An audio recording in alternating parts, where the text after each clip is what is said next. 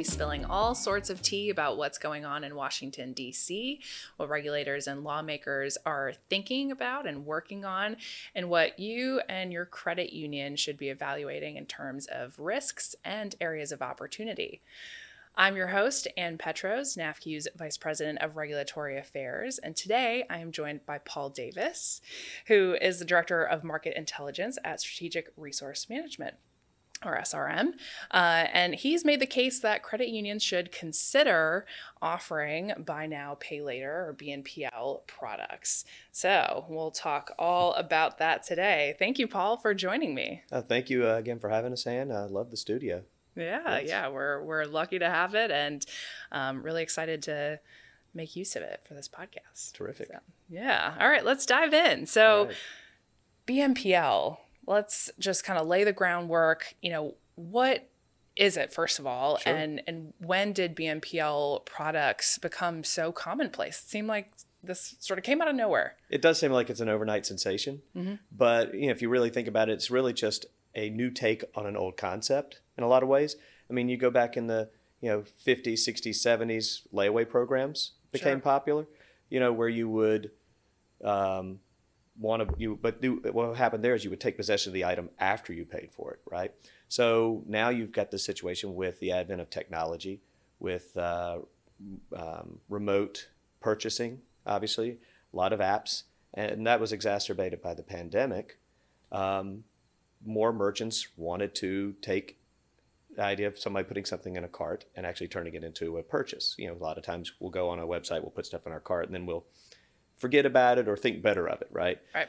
But the idea is, how do you capture that, complete that purchase? And so, so then you have a bunch of fintechs, non-bank folks like Klarna, Afterpay, coming in and offering this product. And in a nutshell, you're taking possession of the item now, but then you're making essentially interest-free payments over 4 installments until you pay the item off. And so, essentially, it's layaway, but with a new kind of technological twist to it. Sure. Yeah. So, a new spin on an old concept and product, but that's how a lot of innovations really take place. It's really taking an old idea and making it new again. Yeah, that's fair. But consumers seem to really like it.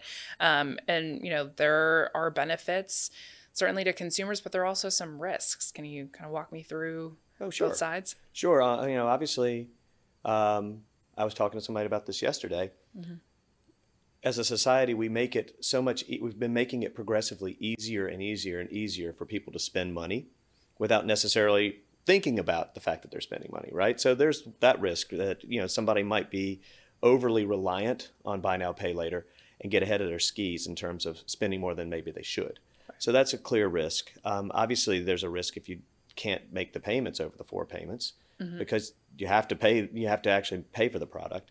And the person already has possession of the product. So it's not like you can say, oh, you didn't make the payments, so we're not going to deliver the goods. So Sure, there's a risk to the merchant, there's a risk to the consumer. I mean, inherently, there is an underlying risk to the financial institution that is involved with the product. And I'm sure we'll talk about it. That's why it's really important to try to mitigate that risk as much as possible. Yeah, it's not like you can repo these consumer products. Well, especially with people using it for things like gasoline and groceries. It's not like you're going to go and siphon the gas out of the car, right? Yeah, it's done. But is it your sense that consumers really have an understanding of the mechanics of these BNPL products and the risks that they may pose? Or are people just kind of blindly jumping into these products and thinking, this is great, I can pay it off and no problem. And then maybe they get into a situation where they've got multiple, BNPL products. I think that you have to talk about that like you would talk about any other credit product, right? With a credit card, for example, there are going to be a certain percentage of the cardholder population that is sophisticated, that does have financial education, knows what they're doing. And then you're going to have a certain element of the population that maybe doesn't. That's why one of the things that we would advocate is, having some kind of financial literacy, financial education tool to go along with buy now, pay later. Make sure the people who are getting into those purchasing habits understand the fact that, yes, you're going to need to budget. You're going to need to keep track of this kind of stuff. I think that's important. Right. However, there was a recent study that we saw that is looking at how we're seeing older Americans and more affluent Americans start to grow comfortable with buy now, pay later. Oh, really? So we're thinking you're looking at bigger ticket purchases there. And in theory, just totally in theory, they would be better, kind of buy now, pay later customers because they obviously have the ability to pay on the item. They're older, have more experience in this. But yeah, to your point, there is going to be a part of the population where you're going to need to make sure they understand the risks and the potential pitfalls from overly using that product. Right. Yeah. And I think the concern really is that, there's an intent to target those individuals who maybe are not as sophisticated or not as financially literate. Sure. And that there's some sort of predatory practices going on here. Do you feel that is true or not so much? You could look at it that way. The other way that you can look at it as well is it's also an opportunity to bring in unbanked and underbanked people and bring them into the financial system. It could be a tool for financial inclusion, but again, you have to have that those elements that folks like the CFPB are going to want to see, right? That's going to be some kind of financial education. You're going to have clear terms and disclosures. You're going to need to make sure that the rates aren't predatory, those types of things. Right. I mean, if you check those types of boxes off as a credit union, not only can you potentially make the CFPB comfortable with it, but you're also, again, that's bringing more members into the financial system. Right. Yeah, definitely. And, I think that is important when we talk about things like unbanked and underbanked. And as more and more consumers are using, these sorts of non-traditional financial services and, turning to non-banks, obviously we'd love everyone to bank with a credit union, but, are they really unbanked if they're using these sorts of products? It's a way to bring them into the fold. Right. And you can over time potentially transition them from a buy now, pay later habit to potentially a credit card or even better, savings and products, so they can actually not only buy what they need to, but then you can teach them saving habits and hopefully build wealth over time as well. Yeah. I mean, that's the ideal transition of a member, right? And I mean, I guess this could potentially supplant something like your secured credit cards, though, or just be an alternative. Well, and that's one of the reasons why in our research at SRM, we've advocated credit unions explore, not necessarily pursue, but at least be educated and explore buy now, pay later, because there is that potential of it disrupting the natural kind of account holder relationship for credit cards, debit cards, because if people are going to be making more purchases on buy now, pay later, they may not be using their regular cards, their traditional cards. Right. Yeah. So, you think there really is a business case and reason for credit unions to consider this as just another product in your, suite of products and options for your members, maybe younger consumers, and, could be a way to attract and grow membership, right? Yeah, I mean, the data generally suggests that buy now, pay later usage is higher with younger folks. Again, we are seeing older, more affluent people start to pick it up as well. But you're right. It is a way for potentially a new entry point with younger demographics, bringing in younger people into credit union membership. Again, but you have to just make sure that it's done the right way. And again, the other thing we point out is just like when we talk about crypto or digital assets, again, I can't emphasize enough, education is key. You do your homework, do your due diligence, understand the risks, the opportunities, and understand that you need to make sure you have the structures in place so if a regulator does start asking questions, you can just document and show them that you did your homework. Yeah. Well, and I mean, credit unions are not strangers to the compliance realm and have compliance officers and are always worried about what the CFPB is going to do next. And so that doesn't seem like, unfamiliar territory, let's put it that way. But, getting comfortable with the idea of offering something like this, which is, in some ways an unknown product, it Mm-hmm. does carry risk. It's a little novel. And we don't yet know what the CFPB is going to do. I think that is where Mm-hmm. the hesitancy The is. fear of the unknown is definitely something to be to take into consideration for Yeah. sure. But to your point, credit unions, banks as well, already have that compliance apparatus for other consumer products. Um, they are already generally well versed at evaluating creditworthiness and risk. Right. Terms and disclosures are pretty much a standard thing anyway. So I find that credit unions are already, by and large, meeting the expectations of the CFPB in general, in a broader credit sense. But to your point, we don't know what CFPB is going to do in terms of this specific product.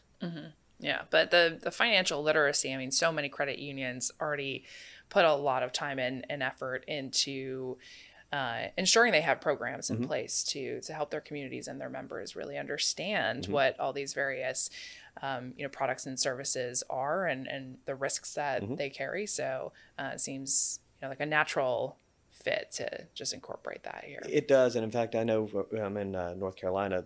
One of the local credit unions sponsors a high school, and they actually have a credit union inside the high school for the purpose of providing educational opportunities, financial literacy programs for teenagers. That's great. Yeah. Yeah. So, I mean, that apparatus exists, obviously, Right. for that Yeah. particular demographic. Yeah, exactly. And you mentioned, how the study that you cited shows that older Americans are, more and more interested in these BNPL products and starting to use them a little more frequently. And so, as credit unions are increasingly faced with an aging membership profile, you really think that this could be kind of key to attracting those newer, younger members and building, sustainable membership and growth throughout. Yeah, I think so. I mean, you also just remember that you're taking buy now, pay later, and it's just one tool in a much larger toolbox. I mean, that's the other thing we advocate. We're not saying that you should just jump into it as a standalone. Buy now, pay later can just be one element of a broader payments ecosystem that you have at your financial institution. Yeah. How do you target those younger consumers? And I mean, I think that is a $1 million question, right? If we had the answer to that, we could do an entire segment just on that topic alone. What are your thoughts? Well, number one, I mean, I think the key with a buy now, pay later product is to remember that you're working with the merchants on the merchant side, right? Not really on the consumer side. So, we were talking about this earlier. You go to a clothing app. It's not like that clothing app has 4 different buy now, pay later options. That clothing app is working with Afterpay or Klarna. So, number one, maybe when you're trying to figure out what merchant relationships you can be involved with, you look for the merchant relationships that have that particular demographic. Pair the merchant with it. So, again, I'm not sure what the Gen Z merchants are right now, but you identify the merchants that have a strong following from younger purchasers, and maybe that's one way of helping decide what kind of relationships you're going to have. And maybe that would require some market research and some partners to help you figure out exactly what that looks like and how to get involved. I mean, again, due diligence, do your research, bring in someone from the outside who's well versed in the area to come in and just kind of help you get a lay of the land. Again, this is obviously because of the potential implications with credit, with reputational risk, with the regulatory environment. You're not jumping into the deep end of the pool. You're kind of wading into it slowly to see how comfortable you feel. Now, you mentioned reputational risk. So if credit unions are considering offering a BNPL product, how do they weigh that reputational risk and other risks, potential CFPB scrutiny, whatever rulemaking, if it gets to that, may come out, in developing and rolling out this product that, like I was referencing earlier, has been shown to kind of target some of these individuals who are already in poor financial health. We've heard from some of our members that, they're helping some of their members who've taken out these BNPL products and have just over leveraged Mm-hmm. themselves and Right. are in a cycle of indebtedness and don't know how to get out, and they need help from their financial institution whom they trust, more than these servicers. So, how do you balance that? And suddenly you're the financial institution that, Right. we're offering it too. Right. But you can trust us. It's okay. Well, and that's true. So also not only on the regulatory side, but the legislative front. You never know when, Congress would want to take up buy now, pay later and get involved as well. Right. And to your point, the research shows that a large percentage of the population would like a buy now, pay later product from a trusted financial institution versus the fintech startups that are offering them. But I think the data was like 70% of small financial institutions are really reluctant to do so. Right. But to your point, I think you just have to do your homework, treat this, and understand that this is a credit product, just like your credit cards, like other secured credit products. And just again, when you're dealing with those younger demographics, younger folks or underbanked folks, those kind of demographics, stress that idea. They need to, maybe an idea might be, have them take an financial educational course to qualify for the buy now, pay later product. Yeah. I mean, we're just riffing, spitballing this a little Right. bit, but maybe you do something like that. Maybe part of the requirement to get the product is to just take a class or be walked through. Here are the risks. Here's what you want to avoid doing with this product. That might be one way to mitigate risk. Right, some sort of counseling that's Some kind of, which again is something that a lot of credit unions already do in the community anyway. Right, yeah, definitely. But this would be tied to this particular product, and it's something to show the CFPB. Look, we're not just offering this and having people just dive in. We're trying to also use this again as a tool of financial inclusion and bringing people into the system. Right. Yeah. So they're not going to payday lenders. They're not going to go into the other places where we have seen a CFPB crack. Yeah, and you're demonstrating good faith, and this is being done with a good intention. We're trying to help the community and not take advantage of consumers that may be precisely in a precarious position anyway. But again, the uncertainty with the CFPB, I think, is the biggest issue. What sort of regulatory action do you think would reduce that uncertainty for credit unions that are interested or thinking about ways to get into the BNPL space? Is there something in particular that you think would tip the scales? I think credit unions just need to really closely monitor anything that comes out of the CFPB. I mean, we do that at SRM with not only with buy now, pay later, but pretty much any product. Because you're going to see that the CFPB puts out blogs, they have speeches. Just listen to, just see what they're they'll tease out policy in a blog or a speech before they will put out hard guidance or before they hit somebody with a penalty. So that's the first thing is just keep track of what they're saying on their social media or on their website. Number two, when they seek comments, know that those comments are not just there just for fun fact finding and information gathering. That's going to clue in that they want to do something. And then also, if they do at some point hit one of these non-banks, hit a fintech with some kind of penalty or a slap them, or some kind of something, take note of why they did it. Take note of what they're requiring that lender to do to rectify the situation. Just make sure you're following those things very closely, crossing your T's, dotting your I's, and document everything that you're doing to show the CFPB or any other state or federal regulator that you're in good faith trying to do the right thing. Yeah, that's a great point. Any supervisory guidance that comes out from the CFPB or enforcement action against the enforcement actions, I think, are really telling. Yeah. Should be then, melded into your compliance program and your risk analysis and assessment and the way that you go about, offering this product and engaging with consumers, about this, because that's where for a fact the CFPB is going to pay attention. Right. So that's really no different than any other, regulatory area, any other lending product. And that's the underlying premise of the report that we put out, and why we think buy now, pay later does have a role in mainstream financial services, because credit unions already have the apparatus in place. They already have the structures in place. For other credit products, you just have to figure out if those can be adapted or tweaked to fit this product. And there are some entities out there, QSOs or otherwise, that are, already talking about this and trying to help, credit unions that are interested, Right.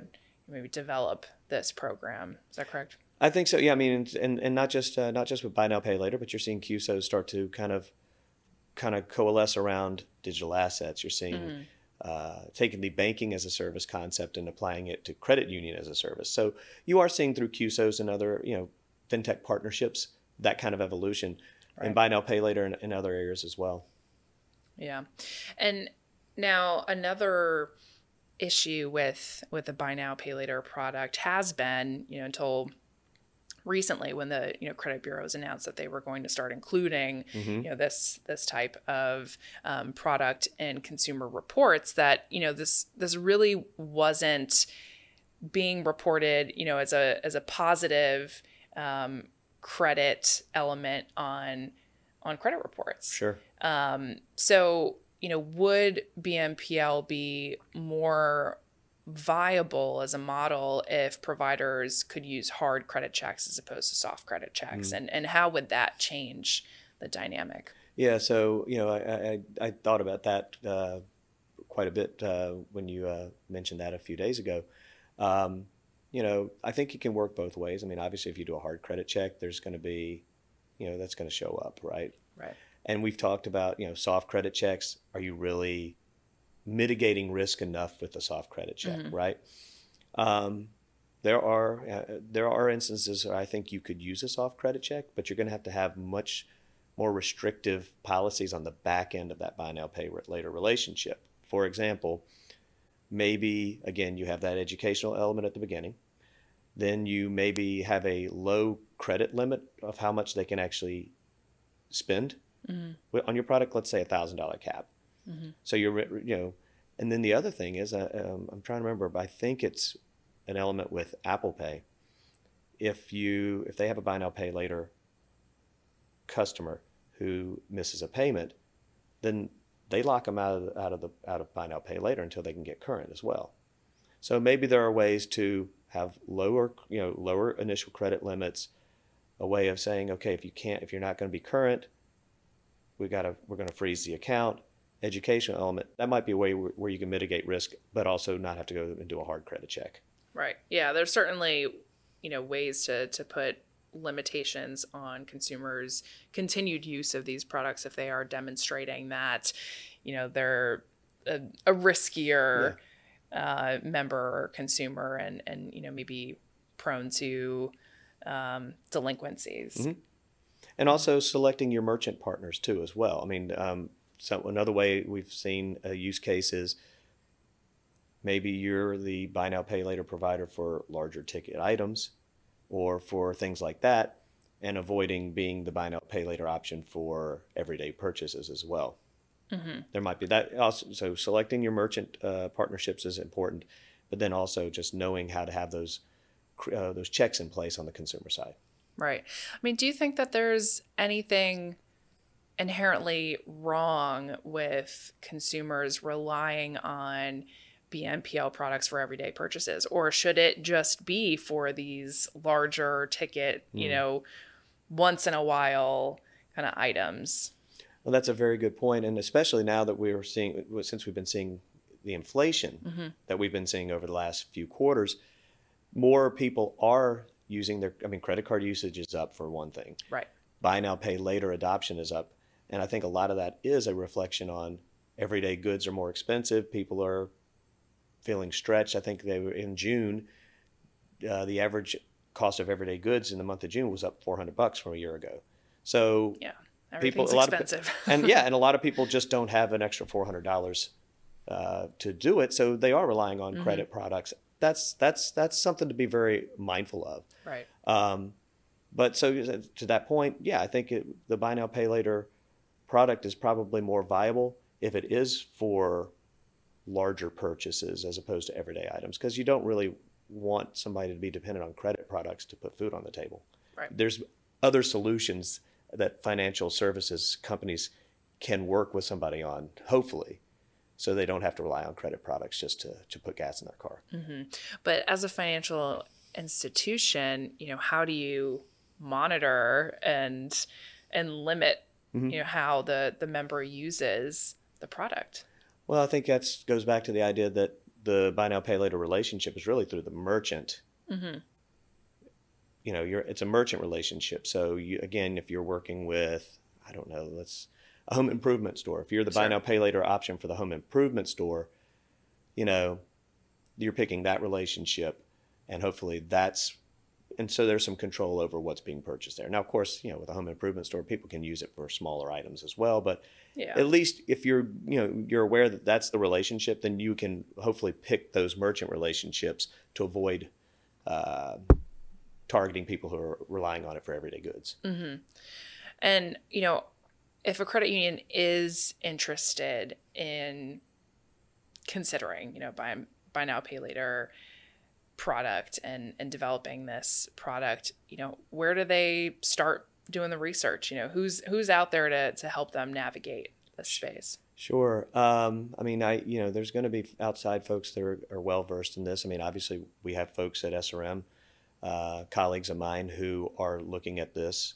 Obviously that's why we put our report out.